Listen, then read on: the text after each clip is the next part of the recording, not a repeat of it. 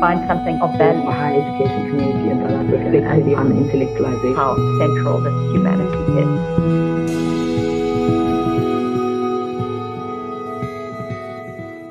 Welcome to The Academic Citizen. I'm your host, Mahita Ikani. Most university researchers and educators would say that they chose their career paths out of passion or love for their discipline or subject.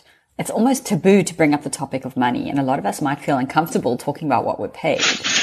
That said, fair pay has indeed been lobbied for in the higher education sector. For example, Wits University academics went on strike in 2012, I think it was, to demand that their salaries meet the benchmarks at other top South African universities.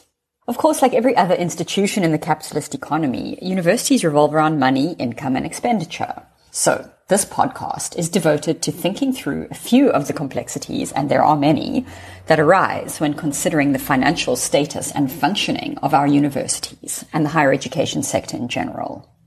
There are so many things to think about in relation to money and the university, including things like precarious working conditions for teachers and postdoctoral researchers, access to funding, the politics of big grants and who gets them and who doesn't, and the economics of research versus teaching in general. Some of these themes we might come back to in later episodes, but for now, we're going to explore some aspects of the bigger picture of how money makes the university go round. We start by considering the broader context of the economy in which we are operating. In South Africa, and indeed many global South countries, this is a context of gross inequality. Then we move on to considering the experiences of poor students at university and the ongoing problem of student debt and a fees-centered university access system. Then we consider the perhaps thorny topic of vice-chancellor pay and speak to one remarkable former VC who donated significant portions of his salary when he was in the top job at the university currently known as Rhodes.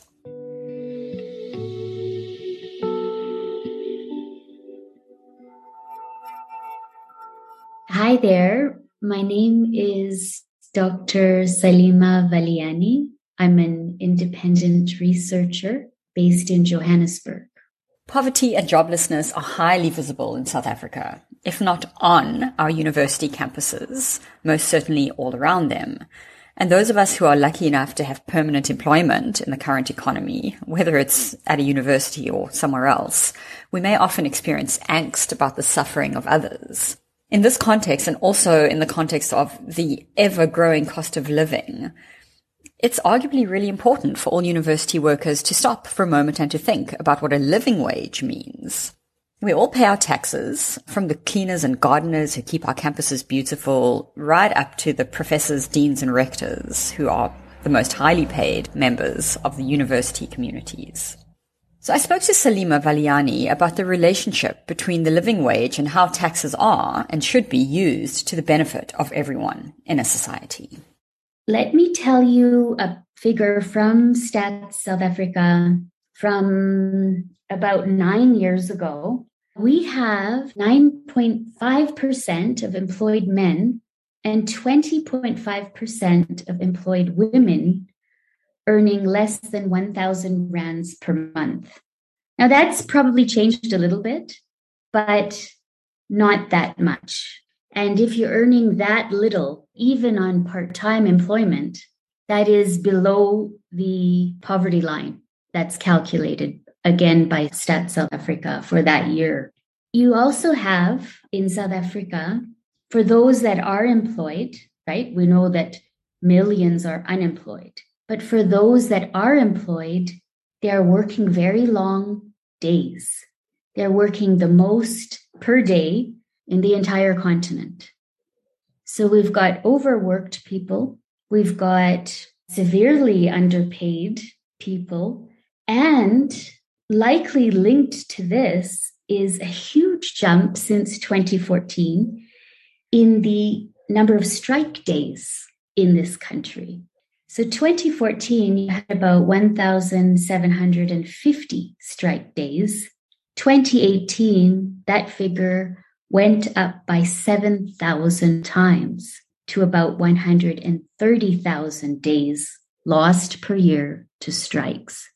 Most of that is in the private sector. So this again is what can help explain the extreme wealth that is carried by a small few in South Africa.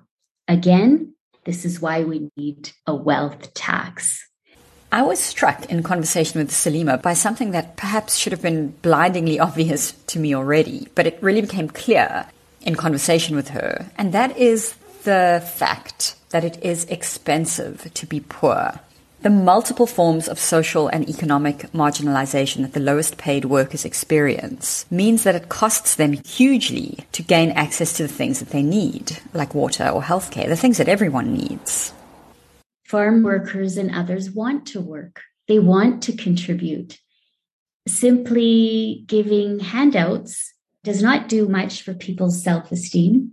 And the kinds of amounts that we could provide are so very little that they will be very unlikely to change anything. Right now, farm workers, the way they make ends meet is by taking loans. Now, these are not loans from the bank.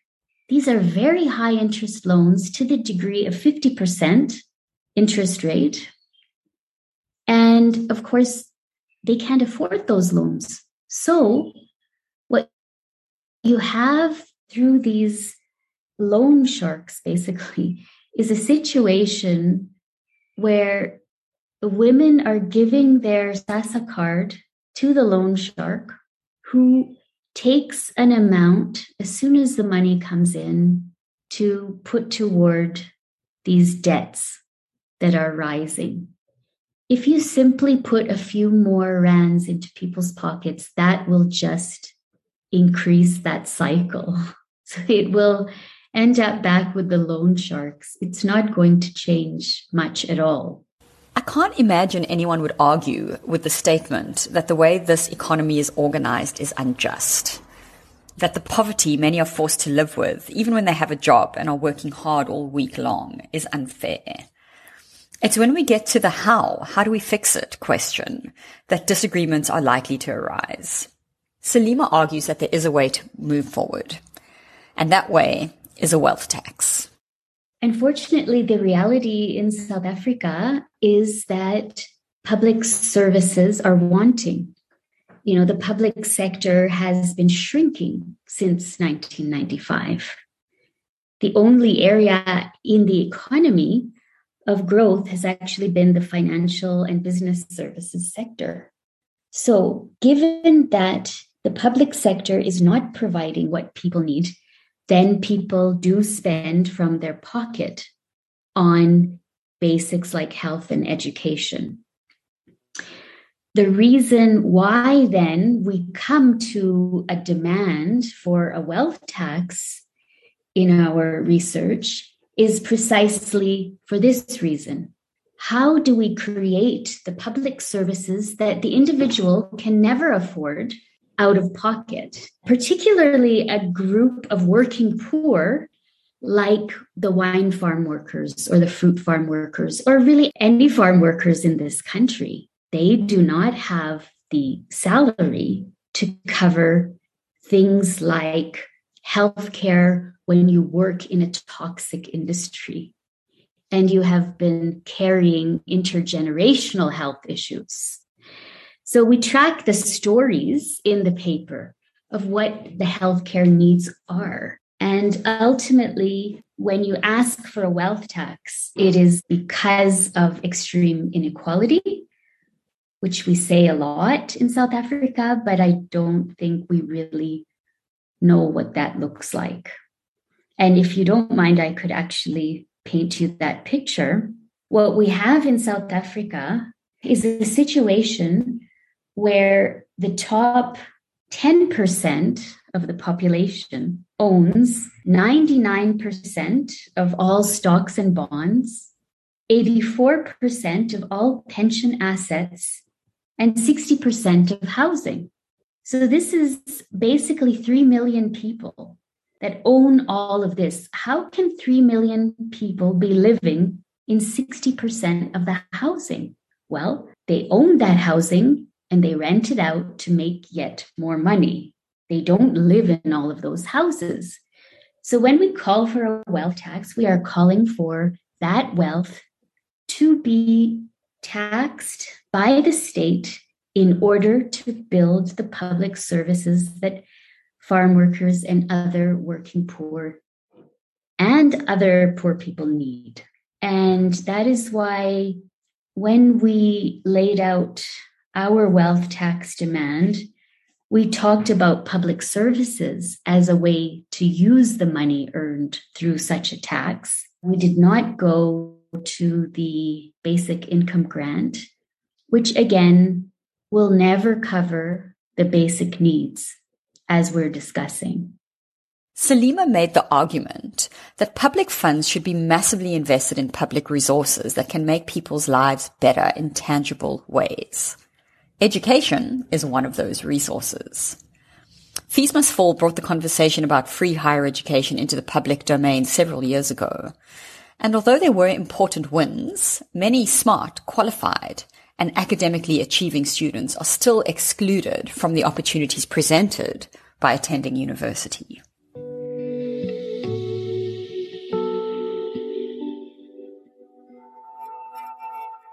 I wanted to speak with the UCT SRC because at the beginning of the 2022 academic year, they staged a pretty visible protest about student debt.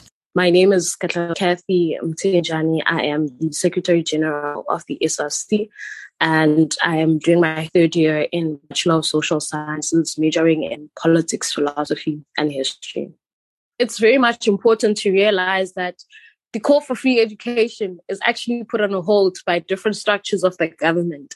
This is one topic and one elephant in the room that the government does not want to address, and the government has turned a blind eye on, which is very problematic in all kinds of senses. So the call for free education is something that is very pivotal and very important towards the student role within the country. And when you look at the Constitution of South Africa, where it states that everyone has the right to education, it is very limited in its sense that the government has to now, in a broader picture, now consult their frameworks about education and how they can make education accessible towards all students. What's happening now is that the government is saying that students have the right to free education. But when you look at the students that are in universities that are being afforded this right to education by NSFAS bursaries, scholarships, and parents, Africa at its most has 60% of youth. And now when you look at the rate of unemployment in South Africa, then you ask yourself, what is the government doing about the students that are excluded from universities?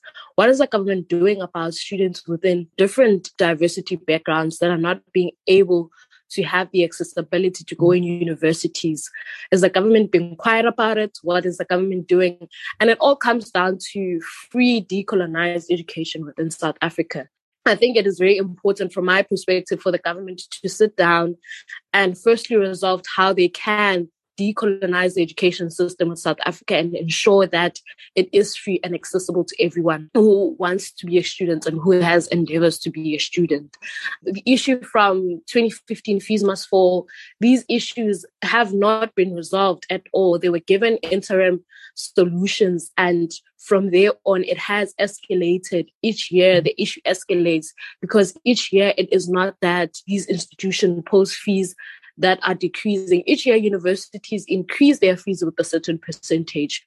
So you can understand the amount of backlog that it has created on the issue of free decolonized education. So I think that's my perspective on it, that it has, in fact, increased amount of backlog issues within the concept in its own. It has not resolved anything because till today in University of Free State, University of KZN, there were students that were being shot at. There were some physical and systematic violence that happened against students.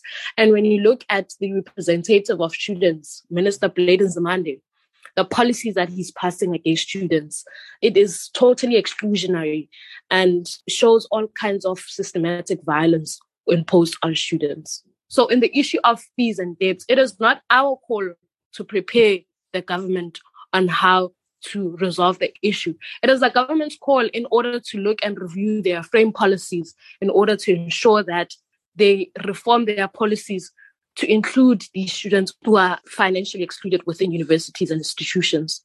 Katleho Mtejani spoke very passionately about how university bureaucracies and government inaction combines into pushing some students, those from poor families, into very toxic, precarious, and stressful situations at the start of an academic year.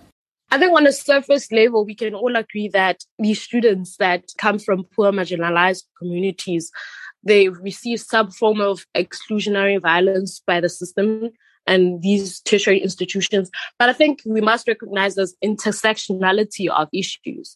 So economically, as much as, for instance, myself, I'm a poor Black student, you can get a sense of, at my household, we earn at least 800 rands per week. So then, even though you have some form of money, for the next student, it may be that they receive 400 rands for that week.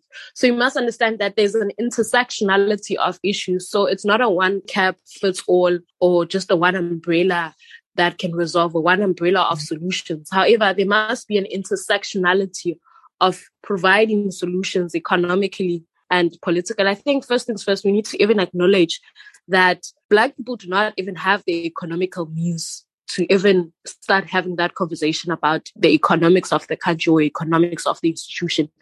On a broader level, we do not have economical power. The only thing that we have is political power. And then what is political power without economic power, you know? So it is definitely a loaded debate in terms of how we can transform our economy in itself. Another problem on the mental health is existing within villages or urban areas or places where as you can access internet, you cannot access even understanding what's going on within your feed depths and problems such as that. You know, it poses a lot of mental issues for these students, not knowing the certainty of where you are going now, where can you have funds? I mean, if the university is saying you must pay back over 100,000 rands as a poor, marginalized student, where are you supposed to find this 100,000 rands? Where will you start, especially if you exist in an income household that earns way less than 3,000 per month? So you can understand, I think from just highlighting that, you can actually understand the kind of issues that these students had to go through. I mean, some of the students even came to Cape Town thinking that these will be resolved, and they struggled with having residences. Some had to sleep with their relatives. Some had to find other means to cope within the university, even though the university was just issuing interim solutions and not permanent ones. So it became a very big issue with results to the daily lived experiences of students that were excluded. Going to university is meant to be a transformative experience for the individual, as both the social environment and the academic content offer multiple routes for self-growth, the exploration of ideas, and figuring out how, as an individual, one is going to participate in society. But for poor students, these opportunities are robbed of them because of the stress and suffering that comes along with financial pressure and social exclusion on the basis of income. When you are in the university, I think first, for instance, is that when you're looking at the registration process of poor students amongst rich students, then you can see from just arriving within the university, I mean, other students are being transported by their parents. And whereas you as a poor student, there's no way your parents can take a flight and transport you to the universities because already they have existed the small means of being able to send you to university. It comes in physical things that you can tell where a student is poor, whereas another one is rich. What type of clothing they're wearing, what type of luggage are they carrying. And it kind of, from that sense, gravitates them towards what the university life would be. So there's always that first part of exclusion, first part of you seeing that you do not exist within the space and you being very uncomfortable with your existence within the space in itself from the first day you arrive. And I think moving forward, then you see the inequalities, the type of inequalities that exist, whereas you went to a public high school, whereas you learned in first additional language as English. English was first additional language. You go into university, now you have to compete with people that have learned English and applied English, and English as a home language. You compete now with students that have already know what it means to use the laptop and type lectures in less than an hour. They already typed 900 words. In less than an hour, they've already typed 500 words. And whereas you yourself, you have to still learn how to even type. You know, this is your first time using a laptop even. You don't know how a laptop is being used. You don't know the Word, the Excels, all these formats of typing within a laptop. So I think with that physical demonstration of how then the income inequalities show itself, I think from there on going up, it is just going to be the university culture of income inequality showing itself within the university. And I think as students, it does kind of cause this division among students to then say that there is a gap within income inequalities as the rich and poor students. Even in the way they arrange themselves, you can always see, oh, okay, this is this income bracket, this is that income bracket.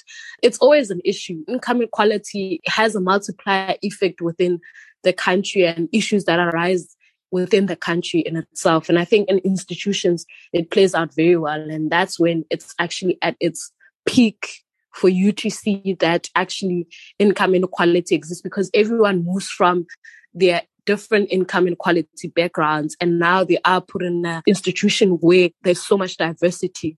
So if you're not previously exposed to knowing that there are actually extremely rich people, now you come to university and you encounter that. So that becomes, and university culture accommodates rich people. So in itself, it's like your existence is always questionable as a poor student within universities. Each day you question your existence, whether you deserve to be there. And especially if there are measurements such as fee blocks, academic exclusion, financial exclusion, that continuously show you that your time here is calculated. I want to pause here to remember that for students like Katlego and those that she has been elected to represent, it is a violent experience in its own right to have to speak again and again and again to and about their financial struggles and the ways in which they've been excluded, and to have to keep reliving and representing traumatic experiences in the public eye just to try and get those in power to listen and act. Well-off students who pay fees get to just enjoy university life, but poor students have to constantly objectify their own suffering as part of the project of trying to change the systems that cause that suffering. It is a tiring call to continuously have to fight and to romanticize how poor you are, how poor this, how poorly the system and the university in itself is exercising its ability to assist you and to accommodate you. It is very tiring, honestly, to speak on that, because it's very frustrating, man, to always have to say, hey guys, make it accommodating. And when you see people, especially elite people who are privileged and who are blinded by their privilege to a point where they cannot see or they cannot even recognize the extent of how much a problem it is for you as a poor marginalized student. So who is in power then to act? Vice chancellors at South African universities are the people in the top job. And although they don't set fees themselves, university councils ordinarily do that. They are the public-facing leaders of higher education institutions, and their attitudes and actions can set the tone.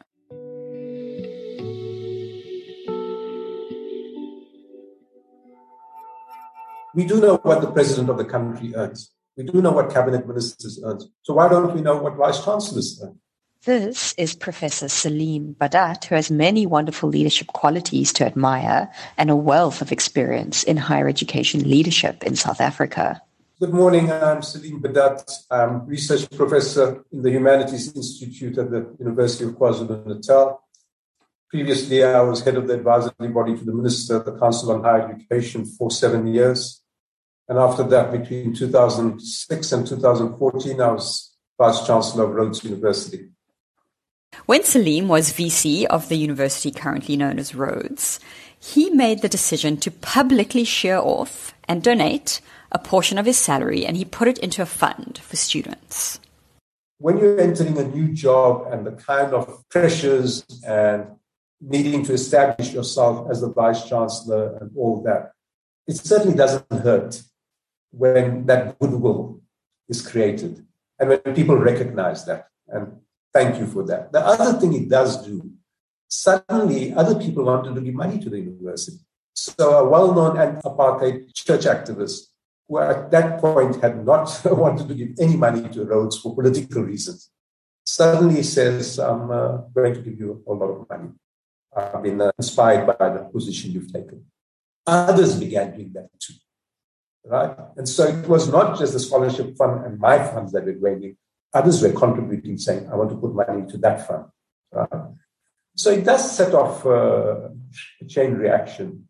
And the goodwill amongst alumni is also incredible, whether the alumni are in different places and so on. And then you're able to engage the alumni. How about in due course, when you earn better, doing something like this? How about contributing to the university? How about contributing to this fund, right? Especially if you've had scholarships like me as a first generation. Scholarships changed my life. Otherwise, I wouldn't be where I am, right? And so you're able to engage people around something like this and saying, thank you for the recognition, but I'd be happier if you do something similar in due course, right? So I just see the benefits of something like this, not just at the personal level of making you feel good and so on, but institutionally, there are all kinds of benefits that come from this. Let me clarify that the decisions I took were not about a moral high ground or about embarrassing other vice chancellors. I was taking a personal and a political stand. Many academics do things like this, right? We donate to causes that we care about, whether it's once off or monthly. Many of us have been known to subsidize students who need help directly from personal resources on the basis of personal appeals or knowing that particular students are having a rough time, wanting to help them, generally just caring about them. Many academics volunteer time and expertise to move various social justice projects forward. So, I do think this notion of donation and volunteering is in many ways at the heart of many academics' lifestyles and life choices. But there's something especially heartening when a very powerful and very well-paid person does the same thing and is quite humble about it as well in the way that he speaks of that choice and making that choice to donate. So that Professor Salim Badat donated a swathe of his salary. In itself, this suggests that he felt or considered that he might be getting more than he necessarily needed. So this topic of vice chancellor pay comes up, and this links to a bigger debate about how much more should the top earners in an organization earn than the bottom earners. So the university, the South African university in specific, is not Amazon, right? That archetype of corporate inequality where the founder and CEO Jeff Bezos earns more in a minute than the lowest paid Amazon worker will earn in almost 5 years. So really it was about, what kind of community are we creating at a university when you have this kind of differentials and so on. But there were 2 or 3 other concerns I really had also, right? Firstly, it was about universities taking a lead in modeling possible alternative futures for public good nature. If universities are not going to take a lead in this country about showing to the rest of society as part of their knowledge function, really, and putting their money where their mouths are, right, then I'm not sure which other institutions are going to take that kind of lead in society, right? So that was something that I was really concerned about. The second is that I think universities must be catalysts of change and transformation. For heaven's sake, we're talking about transformation all the time. And it doesn't seem to me that we internalize what transformation could be or should be at the deepest individual level, right? About modeling other kinds of conduct and behavior and modeling it not just for ourselves, but for the rest of society, if you like, right? So it was about pushing the boundaries of where it is within the realm of the possible. Some things are not possible for the universities to change, at least, because of structure and conjuncture and so on. But this is one area. It's quite possible for universities to take the lead and model other kinds of behavior. And finally, also to bring it back to today now, I also want to assume that this is precisely what is meant by engagement. When universities in South Africa and people say we must be engaged universities.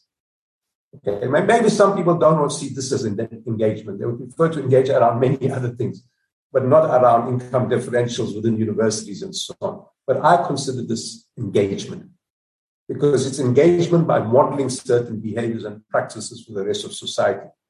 And then to come back onto the moral high ground issue. Well, that was not my purpose. Yes, when you do model a certain more progressive behavior, you do occupy the moral ground.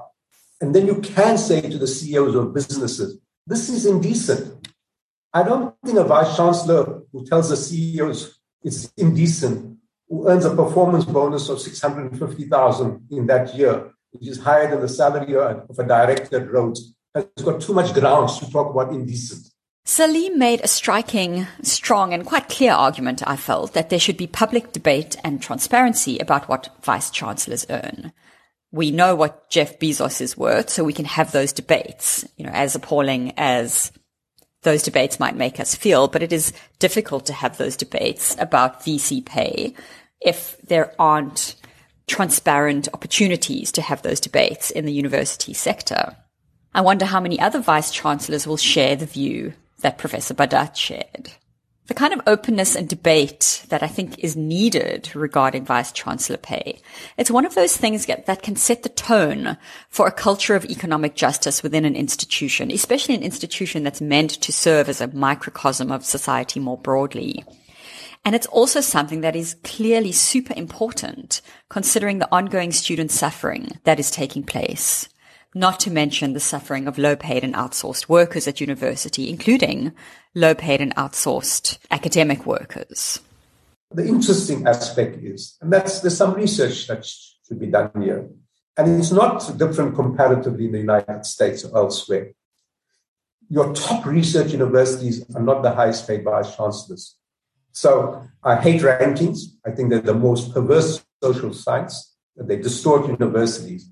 But usually, it's not the most highly ranked in terms of Times Higher Education and so on, who are the vice-chancellors with the highest paid. It's actually universities that don't even appear in the rankings, in the top 100 or 200. Isn't that interesting?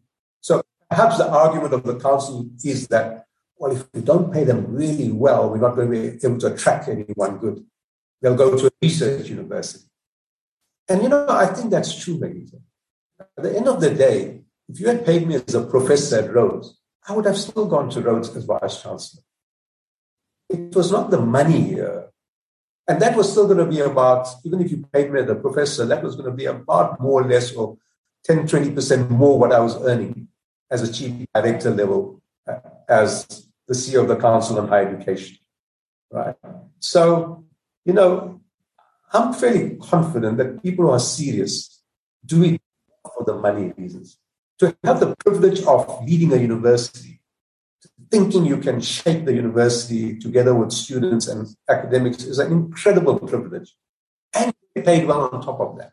Surely there should be some kind of collective oversight and public discussion about vice-chancellor pay, including things like executive bonuses, which are called different things in different settings. For example, in some places I've heard these bonuses referred to as variable pay. Running a university is surely a very difficult job, and I don't think anyone is suggesting that this job shouldn't be properly rewarded monetarily for the skills and experience that the person doing it needs to bring to the task.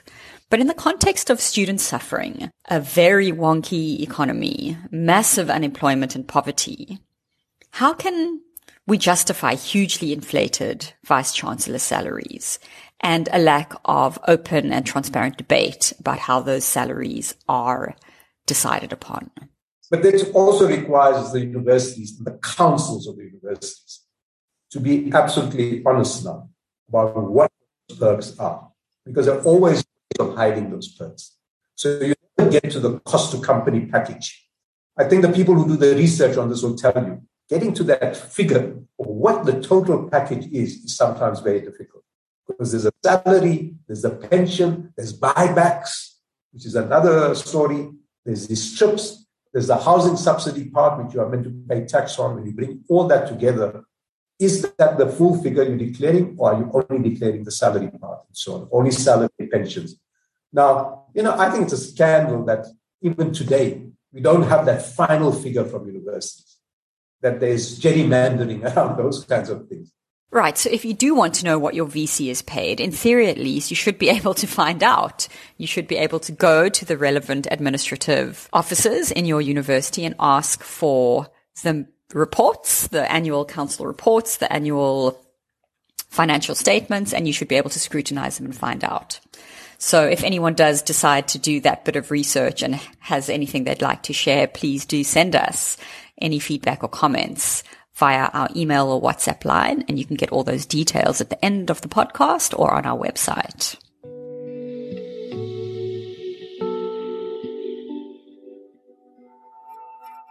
It's time to read the room. Here's what we've been reading lately.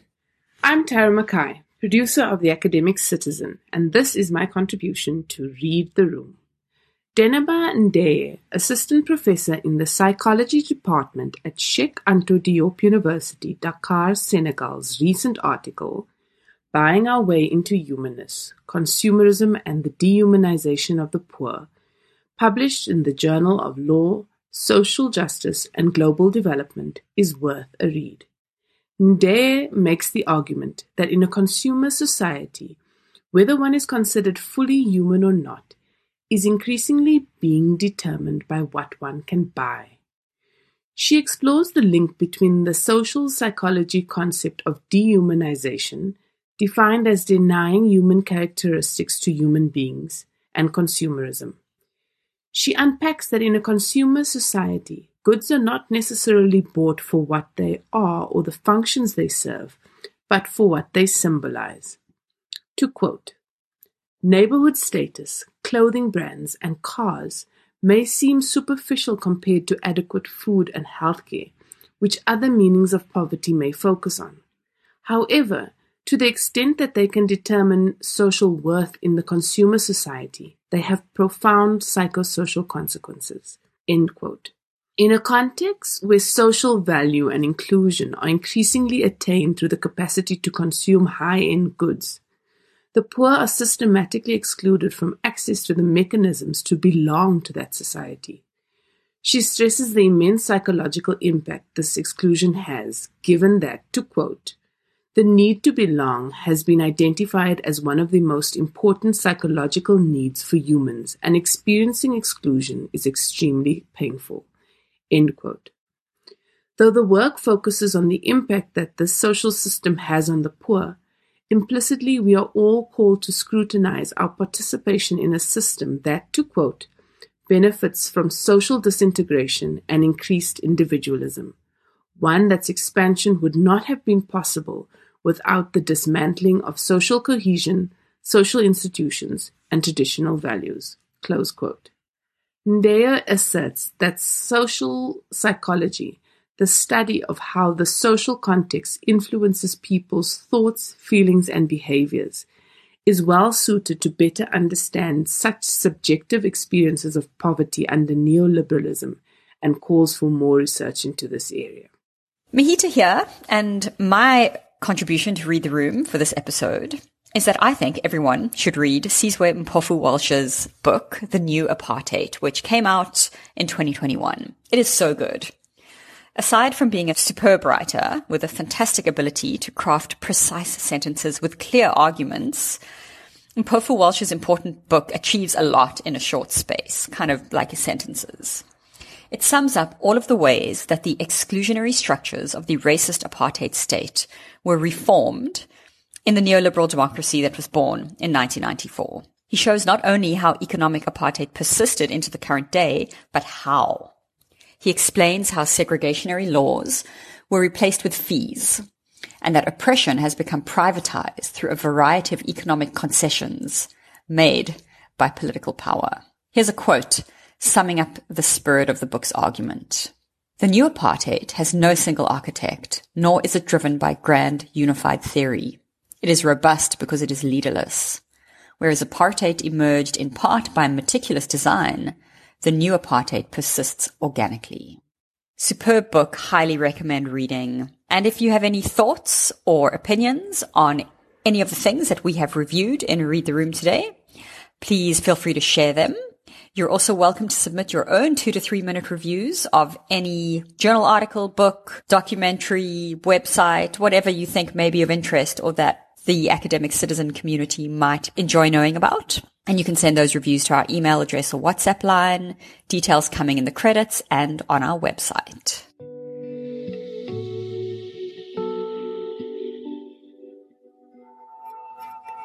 Academic Citizen is produced and funded by the South African Research Chair in Science Communication, hosted at Stellenbosch University.